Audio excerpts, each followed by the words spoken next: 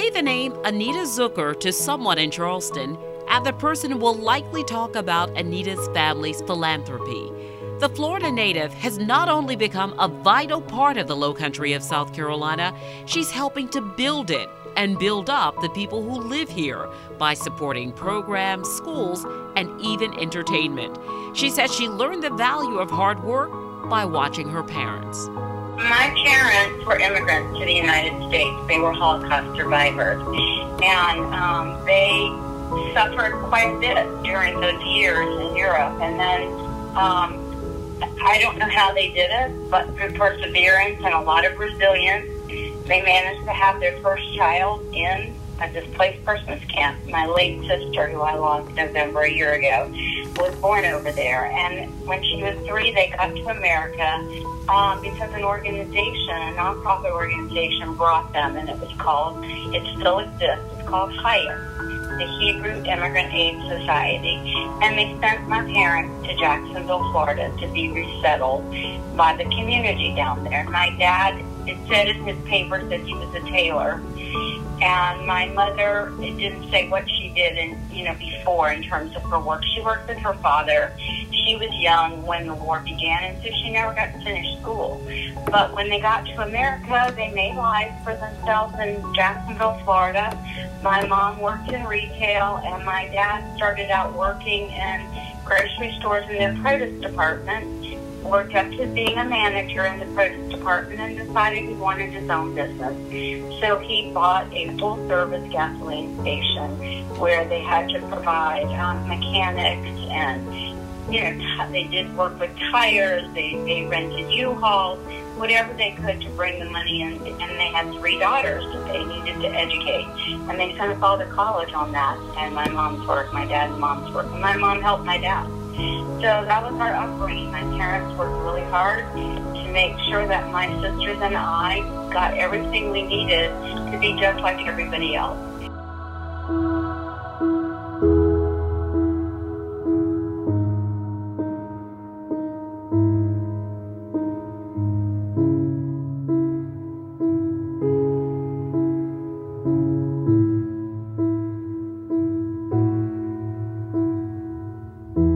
I lost my dad over 30 years ago.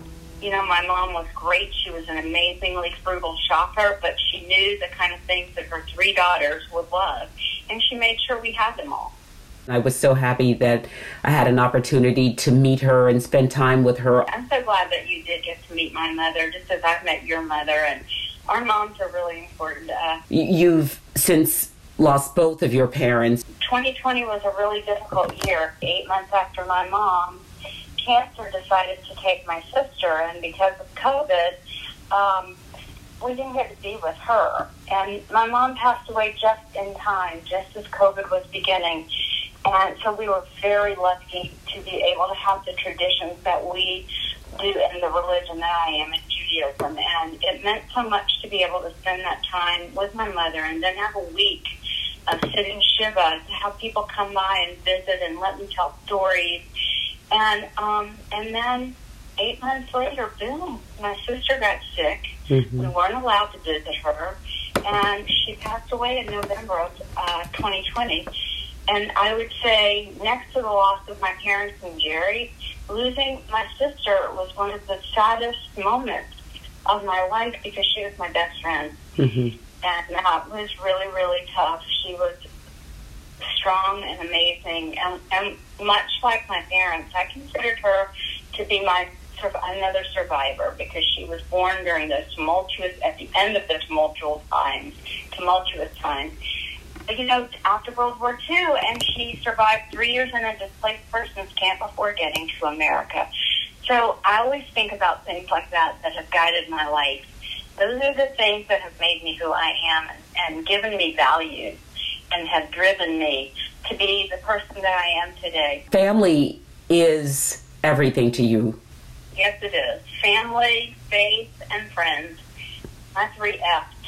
That's really important to me. I think it's so unique and such a special story of how you and your late husband became connected at such an early age. Yes, we were.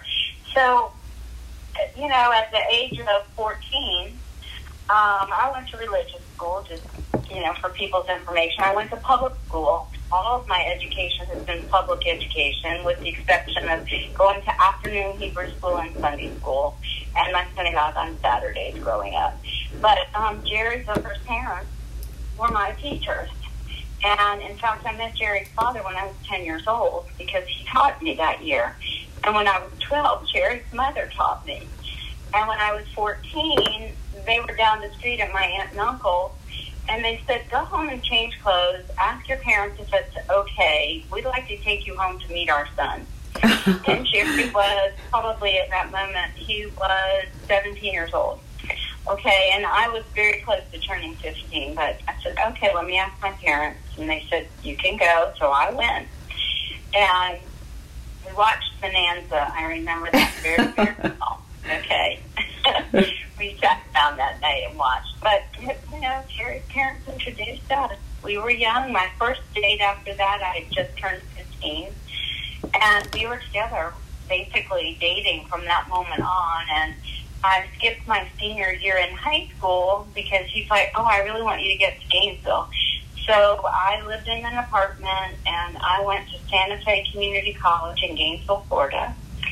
And I got dual credits from my high school, and I graduated with my high school class because they accepted all my credits from the community college at that time, and I transferred into the University of Florida. And we were together, and we got married at the age of 18. So I was 18. He was older. He was almost 21.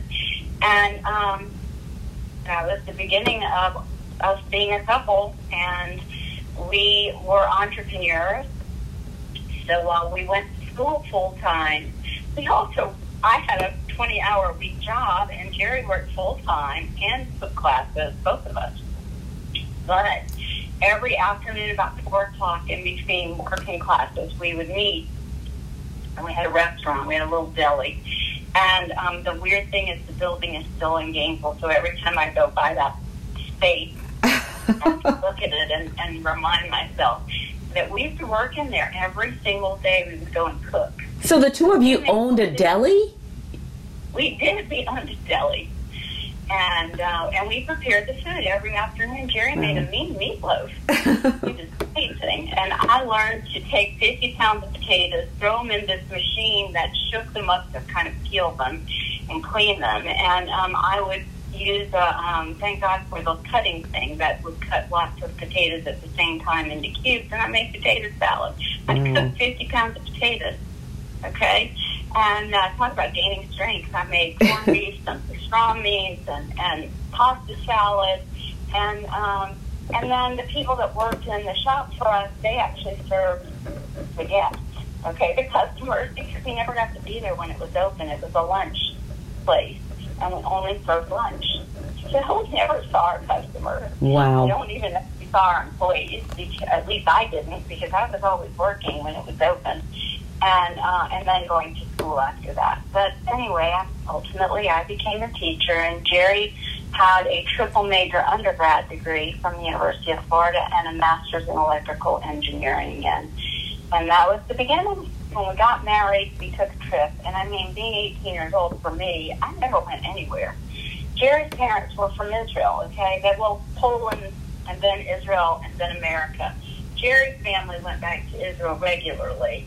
For me, I never went very many places. We would go to Daytona Beach or Miami. Those were our vacations, like for maybe a week, a year, because my parents didn't have a lot of money. So we did what we could do, and it was great. But we traveled, so we took a month-long honeymoon. We probably paid for years for that honeymoon, and we went to Europe. And so I got to see 5 major capitals in Europe. We knew we wanted kids, and so we ultimately had 3. But the great thing is we made sure they had a good education and that they got to travel with us. And so I was able to find a way to balance working and also then becoming extremely involved in community while allowing them to have a great childhood, hopefully. And all my kids play sports of some sort, and I managed to get them there and to be there. And I think that's what it's got to be about. You've got to be there for your kids, for their education and their their life education can't be complete if the parents are not a part of their children's lives.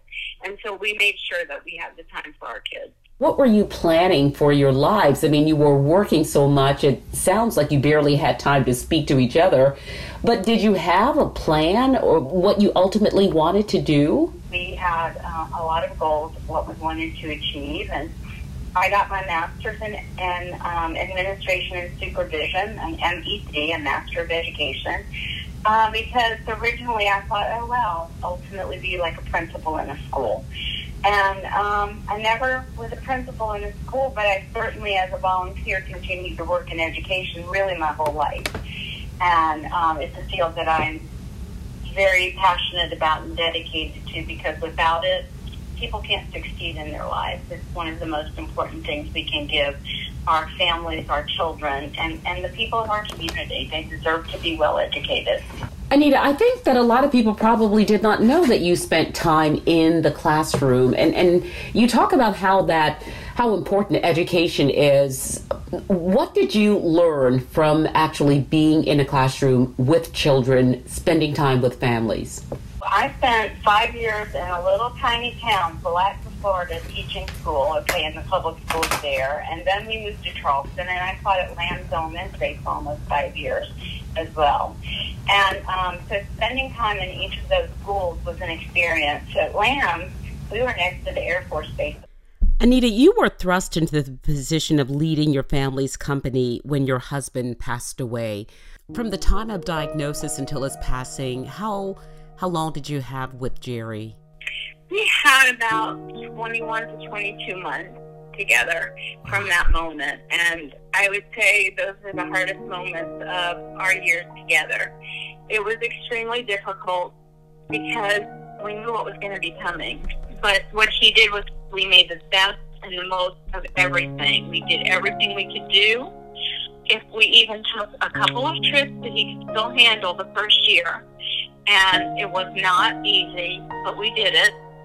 And, he was among people as much as he could be among people during those times. But I'm telling you, people don't realize, unless you have dealt with cancer, what cancer does to people and their lives. I haven't personally dealt with it, but I lost my father, my sister, and my husband to cancer. And it destroyed lives one day at a time. It was just the most difficult thing to go through with him, with my sister, and with my father. We didn't know till the day he died that he had stage 4 cancer, which was a real tragedy as well. But, I do a lot of work around that field because it's so important to me to try to learn everything we can possibly learn. And I love the work I get to do in neuroscience as well. And you know that because we work together often on things. It means so much to me to do anything that can make the difference and make people's lives better. Your husband was brilliant. Tell me first about his diagnosis. Oh my gosh, when that happened, it was one of the most difficult things on earth. Well, first, we never heard of it. We didn't know what it was. So we started immediately doing the research, and once we learned what a glioblastoma was and the impact it was going to have on all of our lives and what it was going to do to Jerry, we were probably all, first of all, in a state of shock. But our entire family jumped into research and jumped into trying to figure out everything we could possibly figure out. And it was very, very difficult to know that our days were numbered, but none of us know what our outcome is going to be, in life. We don't know if we're going to be here today and gone tomorrow. But in that one, we knew time was limited. And so we did everything we could. And Jerry was amazing in how he dealt with it. And, we certainly looked for every possibility. And there just weren't any in that cancer. And I have to tell you, I still fight for that today. I work with a group of doctors, and we have created an alliance that happens to now be a global alliance of doctors in universities all over the world who have agreed to share data and research in brain cancer. People are beginning to at least have longer lives with a little more quality, but to hear that and to understand what that diagnosis meant, we lived in a state of shock, but we made a decision that we would work really hard to spend time together, to communicate, to talk about the things that were important to us in life and health. For me, every day I would sit with Jerry and ask business questions because he taught me. I've never learned so fast in my life what I was going to have to deal with. How was I going to be able to keep the leadership team together? What were things that he needed to teach me that would allow me to gain the respect of those leaders in our business that I needed? I was going to need those smart people. And the good news is I knew how to create relationships with people, but he made sure that I learned from him any of the techniques and tricks and his keys to success that I use all the time. And we were using one of his main keys, which is to have a sense of urgency and a bias for action. There was no option for us. Our family had to have a sense of urgency and a bias for action, and we had to make sure we had all our little ducks had to be in a row. We couldn't get everything in order, but we did our best, and he did his best to make sure we could get everything in the best order it could be if and when he had to leave this world. And it was so hard no matter what, because he really wanted to be here to see his kids grow up and to be a part of the lives of his grandchildren and our family. All those things meant so much to him. Anita, because the month of March is Women's History Month, that's one of the things that I want to focus on in our conversation is how women function differently in the world. I absolutely believe women work differently. I think what's really interesting is we have the capacity to take on a great deal. And we have to work smart. We have to be very well educated. If we're going to have a job, we're going to have to really understand everything that we do, because in order to stand up, step out, and have the confidence in yourself to speak out, we have to be very well educated, twice as well educated sometimes as men.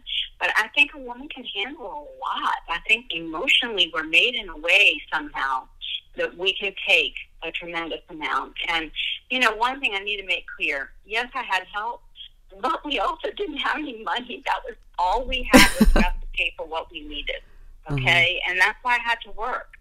And then finally, when we decided to start our own business, then we finally reached a point that I could be able to leave my work and be home part-time and work part-time and be in community part-time and do those things. But yes, females can do a lot.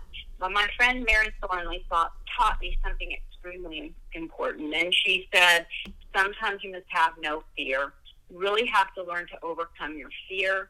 And we do have to be fearless at times. We have to use our voices. But again, we have to be well educated. We have to have confidence in ourselves in order to take the stands that we do. And I'm willing at times to definitely stand up and step out and take stands for issues that I feel are very important. And I'm still trying to do that. There are moments in my life that it's like, will this ever happen? I don't know. There's things I'm fighting for right now. And I've been very frustrated watching how people feel about things that are happening in the world today. And for me, as a female, we need to know that we're doing everything we can, not just for ourselves, but for the other women in the world to make their lives better. So yes, as a woman, there's much we can do, and there are many of us that we can help, but we have to do it together. We have to be smart, and we have to be well educated. And I don't mean you have to go out and get the greatest college education. You just have to be smart and be willing to learn. You can sit at home and learn, or you can go out and learn, but you must learn. You must never stop learning. And I think that a lot of people might think, I will never have the kind of success or influence in the world as Anita Zucker. But I believe that you would say otherwise. You're right. I would say otherwise. I think the thing that people don't realize is how many things are available to them that don't cost money. Okay? So they need to avail themselves of the educational opportunities that could be there for them. And if they can't get away from their children, find ways to do it when the kids might be taking a nap, or if they're little, or make sure you got that smart pad and start delving into what the opportunities could be. What amazes me is how many free programs Trident Tech offers thanks to state support.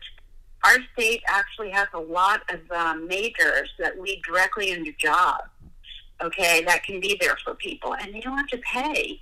Plus, there's lottery tuition assistance to people.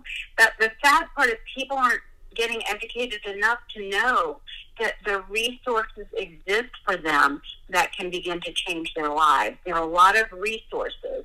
And okay, I have the opportunity to find them because I know how to look, or I know how to delve into these different things. Well, I have to say, if I sat still and didn't learn, it would really be a problem. I mean, just working from home for myself, I've had to learn so much more technology.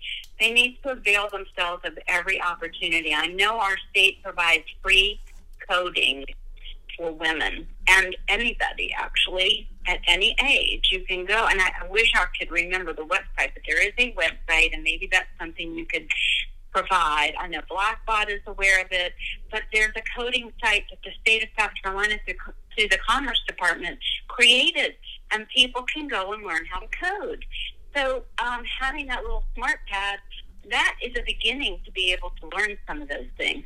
Taking your kids to the community centers that are being that are in the city of Charleston, for example. Those centers have computer rooms, okay, where people can go and get educated or use the computers. The same Trident Tech has facilities in all 3 counties, and many of those spaces have a little area with computers set up that the public's allowed to use. And so knowing that there are public places you could go to gain resources is also important. So you have to make yourself aware of what opportunities are out there. And those opportunities don't always cost anything. So they're there. We just have to teach people how to take advantage of them. And I hope people will hear that and know that you don't have to be me. But listen, there was a time I didn't know where my money was going to come from, nor did Jerry. And if we didn't work and put forth effort to constantly have jobs, we wouldn't have made it to where we are today. It's the hard work and a tremendous amount of effort on our part.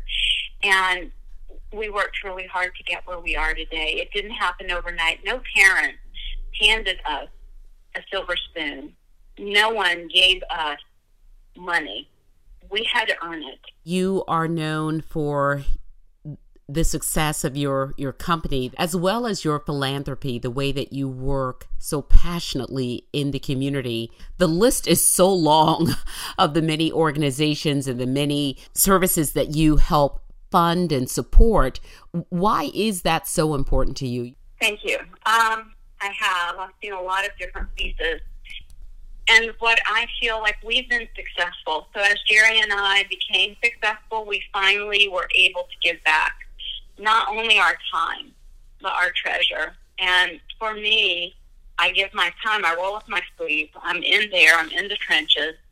But I love to work with those organizations that change lives and make an impact, whether it's the food bank, making sure that people have food because we need to feed mind, bodies, and souls, or whether it's Trident United Way, and we're also feeding education to people and teaching people financial literacy. Those pieces are so important. And then my work with the Chamber of Commerce, that's where I began my advocacy and my work at the state level and my work to make a difference from that perspective. And all of those things, I've given myself a voice. My husband allowed me to become who I am. And I have to thank him so much for allowing me to create my own and become my own person. And to have a voice at the state level that sometimes gets listened to, not always, it means a lot. It means a lot to know I can pick up a phone and call someone and they'll take my call. But also it means a lot to know that I can go to the Red Cross and give blood. I know that the Red Cross, we're going to be out there, and during one of the hurricanes, I had to call National Red Cross. I had to call I called our statewide CEO and said, okay, one of our people who lives in a different city, they're about to have a flood. They do not have a shelter open yet. They don't have pots. help. We've got to get this done. And we did.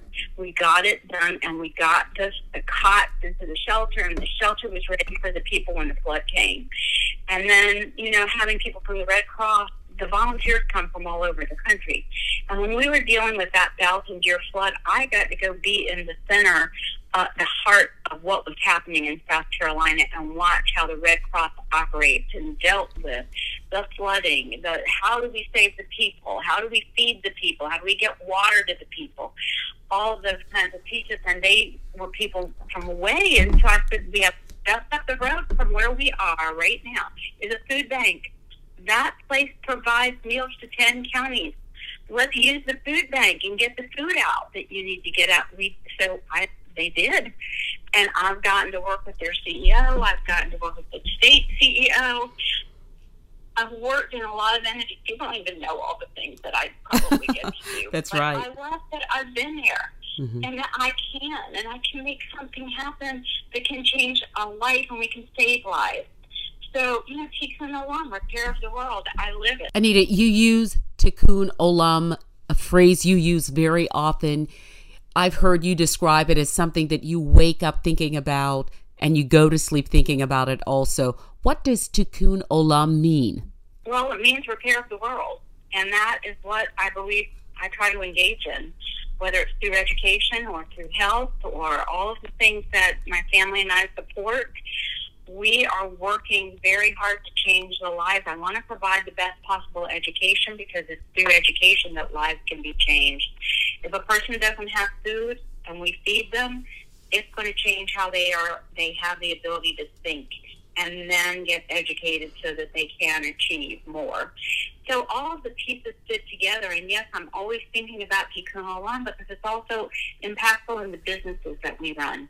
And sometimes it brings happiness to people in their lives, through whether we're providing hockey or figure skating or birthday parties, whatever we're providing in our facility. That's a part of it. Making people smile and have something to smile about. To me, that's part of repairing their world and making it better. Your hand is involved in so many things, shaping the lives, improving the lives of people and products. It's a lot of work. So what I'm curious about is, when do you relax? When do you reset? Well, here's the good news. You'll love this, Carolyn. So I have 2 trainers. I work with one of them 2 hours a week, and I work with the other one 2 hours a week. That's such a reset for me. It's if I miss it, I don't feel the same. So I love knowing that I have been working with them throughout almost all of the pandemic. One of them I work with virtually. We do FaceTime. And it's just so good, because it's almost like having therapy, being very intentional about strengthening me and helping me deal with the little issues that will hopefully help me be a stronger person as I age. So those are things I love. But of course, every now and then having a nice trip, being with my family. I have a 20-month-old grandchild that's the youngest grandchild. And then children go all the way up to almost 15. So spending time with them is also an opportunity to reset. And during COVID, we've been lucky, and everybody is willing to test so we can be together at times. And so whether it's spending Thanksgiving together or finding a way to do something fun, I got to take my 5 oldest grandchildren, who range from 11 to almost 15, to the University of Florida to see a football game. They had never been to a football game at a college.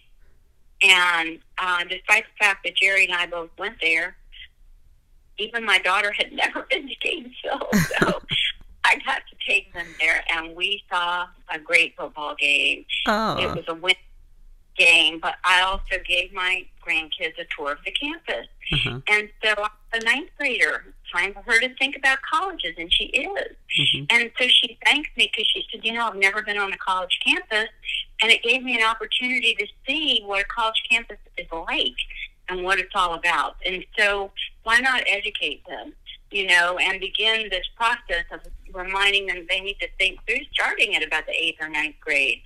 What do they want to do with their futures?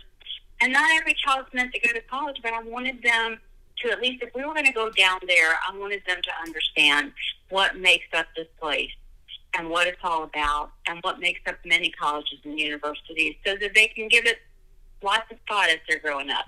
Exposure is education. Yes. People might be surprised that someone who is listed on the Forbes list for wealth loves a good dollar store. I've heard that about you. That doesn't mind me. Just know that. But yes, I do. I like to watch my money, and I like to go out and buy things wherever I need to buy them. And do I want to save when I can? You bet. If I just watch how I spend my money, I don't know that I could afford to have the life that I have. So yes, I have to watch it. Hopefully my children have learned to budget and to watch and to know that they're within their means. And just know that even though I'm on that list doesn't mean I have what they say I have. Okay? They've never spoken to me in my life. And I know they write about me and they come up with all these things, but a lot of what I do, like when I work for all these organizations, nobody ever pays me for the nonprofit work that I do. I give it. It's my honor and my pleasure. Well, Anita Zucker, you have been out of the classroom in the traditional way for many years, but you continue to educate us through your philanthropy and through the hours that you just pour into this community trying to repair the world, as you say so well. Thank you so much for speaking with me. You've been very generous with your time. It is always a pleasure to be in your company.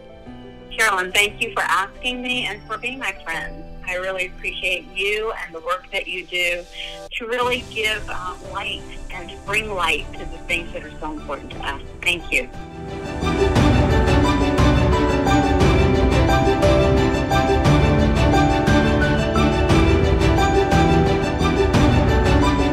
That's it for this episode of Let's Talk. Let's Talk is produced by Eric Johnson. I'm the host, Carolyn Murray. We welcome your comments and advice on our podcast, so please write a review and share the link with others. Thanks again for listening to Let's Talk. Goodbye until the next time.